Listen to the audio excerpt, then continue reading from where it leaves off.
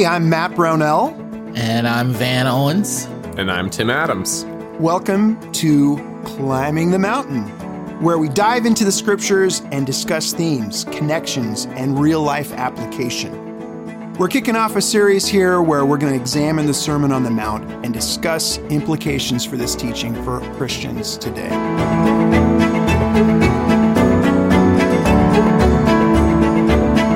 We live in a simultaneously non-judgmental and totally judgy society.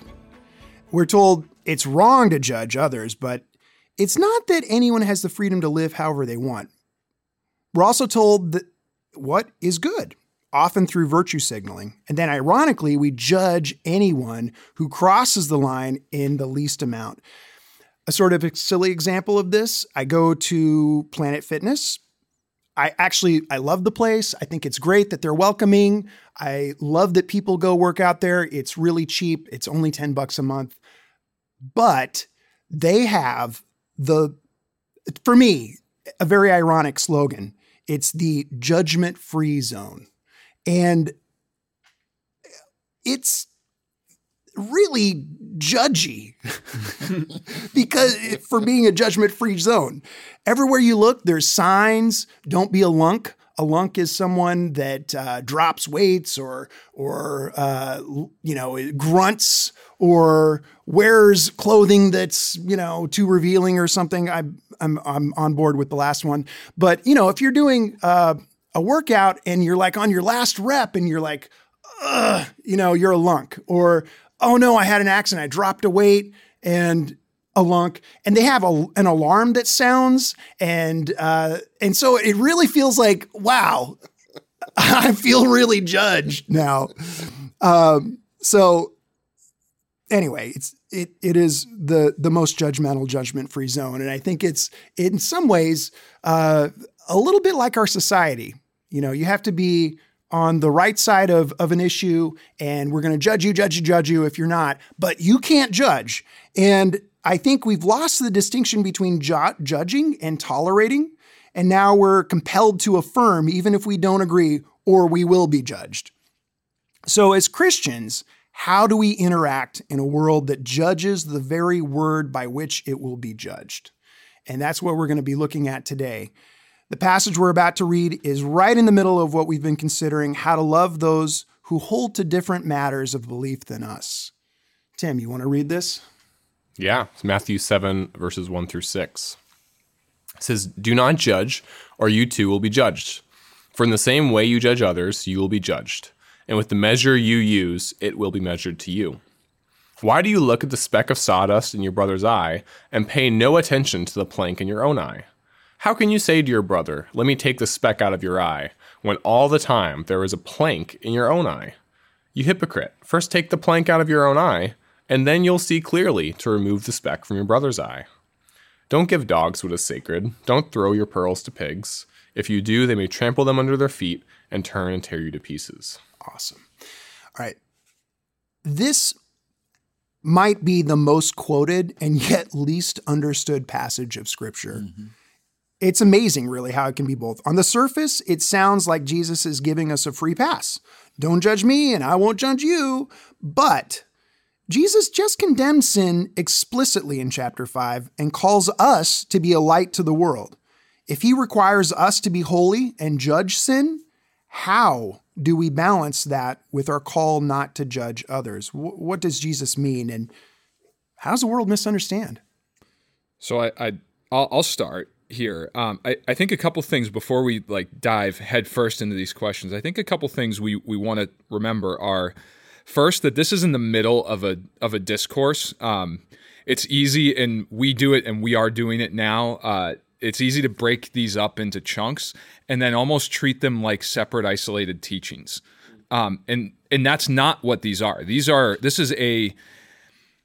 If it wasn't a continuous sermon, which you can have that argument, and I don't want to have it here, it at least is presented as a continuous sermon by Matthew, and I absolutely believe that's intentional because he's saying a continuous thought So that really it flows from not worrying into not judging.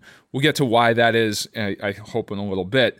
I think the other thing that's helpful to realize is that judging could mean a lot of different things. There's civil judgment, like, a judge in a court. There is discernment. Tim and I were just talking about like things I do with my kids in media, and there's a judgment I make about how much media my kids consume and what media they are allowed to consume. And you guys can disagree with me, I don't think Jesus is saying we can't make judgments, discernments, or if you are a judge, you can't do your job. I don't think he's saying that.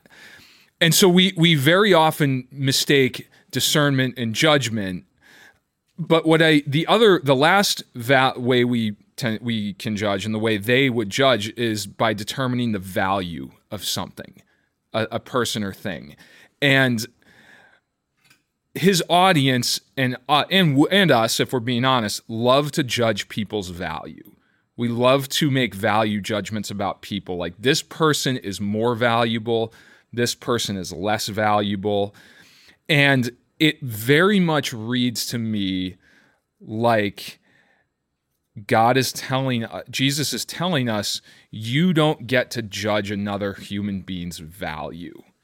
You can discern, if you're a magistrate, you can do your job, you can uphold the law via a judgment of a case, but you don't get to determine the value of a person. That's my job. I'm glad you're bringing that out, Jim. And also I think God being the ultimate judge is a really good thing to bring out. But also I love what you were saying about how this is a continuation of something that went before. This is one long discourse. It reminded me of what Jesus was covering in chapter 5 when he was addressing people who had taken a law for the courts and applied it to their own lives. Like, I can be the judge basically and treat you like an enemy, or and also some of the semantic field that we covered, like the term raka, and how you were othering someone. You're empty-headed. You're a nobody. You're cut off from the community. Mm-hmm.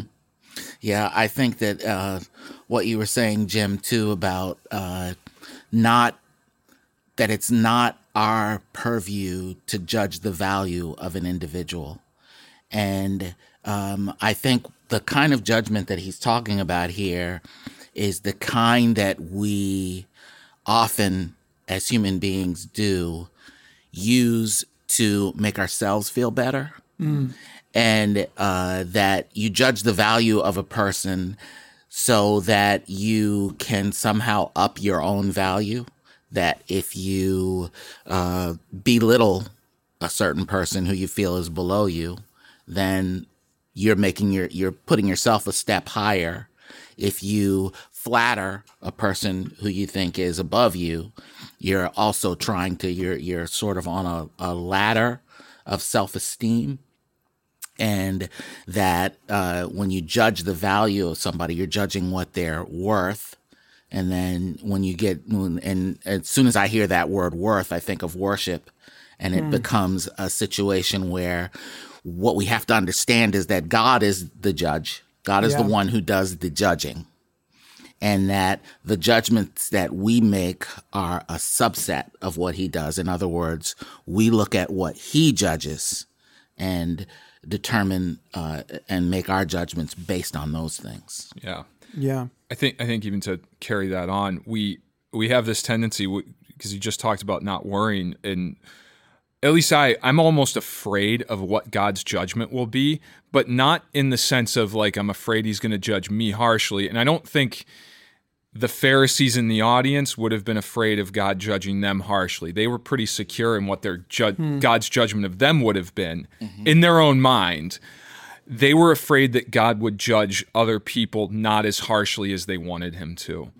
And I think there is an element with us, not all the time and not with everyone, where we're almost afraid God is going to let people off the hook.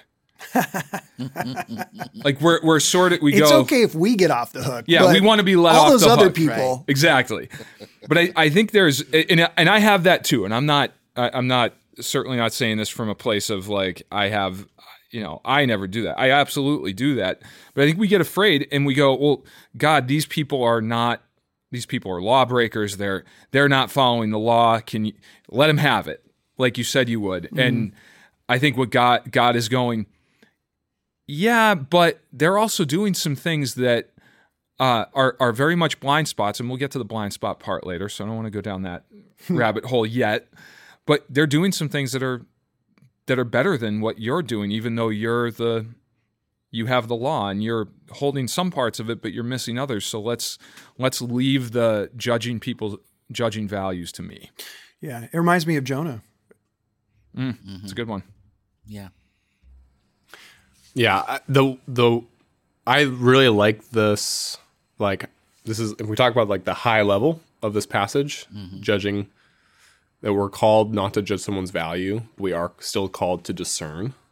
I think that's a pretty good like one sentence summary of what this is talking about. And the thing that I would just add is that as we're going through, we need to see if that actually bears out, right? As we meditate on the scripture and consider these other scriptures. I've gotten myself really confused about the scripture a bunch because I've confused what this judgment has such a large usage, right? Yeah. And so if you just take a bunch of different scriptures out of context, this one's saying don't judge, and there's other ones that say, well, of course you should judge, right? Yeah. And so if I needed to understand those different uses, but I think as we're going through, we should be mindful, is this thesis statement, how does the thesis statement bear out with that scripture? Yeah, that's a great, I'm glad that you're thinking about, that you brought out the other scriptures that talk about this. And I think you're right, Jim. There is a good distinction to be made here between ultimate judge and discernment. And I think it would be kind of strange for Jesus to say, you can't judge. And then in Matthew 18, spend so much time talking about a brother who persists in sin. What do you do? How do you try to restore him? And eventually he has to be cast out of the church. Like that's. Yeah, I think it's important too to understand, and this is what we talked about a lot when we were in Matthew chapter 5, that the basis of everything is love here. And that there's a passage in John chapter 3:17. Jesus says, for God did not send the Son, talking about himself, for God did not send the Son into the world to judge and condemn the world, but that the world might be saved through him. He's talking about salvation. And then just a couple chapters later in John chapter 5, Jesus says, I can do nothing on my own initiative or authority. Just as I hear, I judge. And my judgment is just, because I do not seek my own will, but only the will of him who sent me. And when Jesus is talking about judgment here, so, and again, you have that sort of parallel. The first in John chapter 3, he says, God didn't send me here to judge and condemn. He sent me here to save. And then he says in John chapter 5, I judge based upon what God tells me. And so, I think that in some ways, judge, or the verb to judge, the noun judgment, is one of those English words that just means so many things. And I'm not a Greek scholar, so I don't know if there were different words that they used in the Greek, but I think that we do have to understand that there are different levels of it. Yeah. And that the level that Jesus is talking about is a level that comes from the heart, which for me is not a concept that I associate with judgment. I don't associate just automatically judgment with love. Yeah. I associate judgment with, at best, impartiality, and at worst, out to get you. Yeah. I think we can get to the words in a little bit, but I want to just highlight something you and others have said about going back to the scripture, that, Jesus only did what he saw the Father doing and saying. And I think that's really important for us too, as we judge and make judgments, because the world is all around us and it's telling us something too. And if we're listening to that, our judgments are going to be pretty flawed, because what does the world say? Well, if it feels good and you're not hurting anyone else, that's okay. And so if someone hurts you, oh, that must be wrong. Mm-hmm. And because I got my feelings hurt. So I think that's important. And maybe if we want to move on to the next question, do you want to add something? Yeah, I just want to add one thing and highlight what Tim said about like looking at this, because we do love to take the scripture out of context, and we love to take all scriptures out of context and use them as proof texts for what we want. And I think Tim made a really good point about that. I don't want us to lose, and that I want to. Hopefully, if you're listening to this, we really take it to heart that we have to understand the context of what is happening around the passage we're looking at all the time before we start making grand statements about anything, because there's sometimes it'd say, well, do not judge, but he's not necessarily. We just have to be really careful, and we want to make sure that we're not, losing context to anything when we're looking at difficult things like this. Yeah. That's true. There's another scripture I wanted to bring into this in Romans 14, and I'm probably going to go back there a few times, but it reminded me because we were talking about how God is this ultimate judge. And in Romans 14:10, it says, "You then, why do you judge your brother or sister? Or why do you treat them with contempt? For we all stand before God's judgment seat." Mm-hmm. Another scripture that is related to this passage is in James. James 4:11 through 12 says, "Do not speak evil against one another, brothers. The one who speaks against a brother or judges his brother speaks evil against the law and judges the law. But if you judge the law, you're not a doer of the law, but a judge. There is only one lawgiver and judge, he who is able to save and to destroy. But who are you to judge your neighbor?" When we look at Jesus' words in Matthew 7, I think there's on the one side a natural sort of, well, if you judge me, I'll judge you, that happens between people. However, I don't think Jesus has this dynamic primarily in mind, especially given where he goes in the rest of his sermon. I think Jesus appeals to the ultimate lawgiver and judge, God, what we've been talking about. None of us are qualified to sit on his throne and judge. How does knowledge of God motivate us to not judge in this way? Yeah, so when I think about this, you take the James 4 scripture where you acknowledge God as the lawgiver and judge, the one who can save and destroy. And right before then, there's this appeal to James's listeners to humble themselves before God, right? Recognize their brokenness, run away from the devil, come near to God, he'll come near to you. It's right before the verse that you quoted, it said, "Humble yourselves before the Lord and he will lift you up," right? So there's this like coming to reality to understand God is so much more vast, so much more righteous, so much more holy than I am. And I'm much more like the person that I'm considering judging than I am like God. Yep. Right? And so there's this, it's easy to, I think, to like assume that God's just on our side and agrees with whatever we think. Mm-hmm. But in reality, I have a lot more places that I need to grow and change, and that my sight is messed up. My my priorities are messed up. And so having the right posture towards God, I would think, like, helps us in this process, because we recognize it allows us to really treat the other person that we're interacting with humility.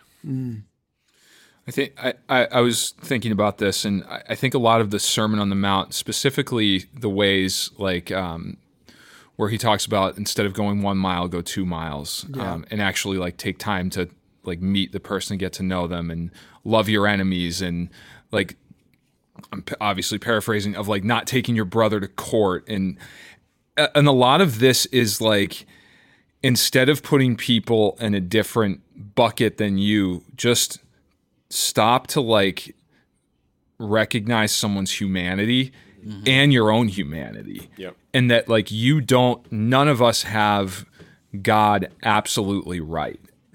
Like none of us have it right. And we're all trying to figure it out to some degree. We all are falling short to arguably some even greater degree.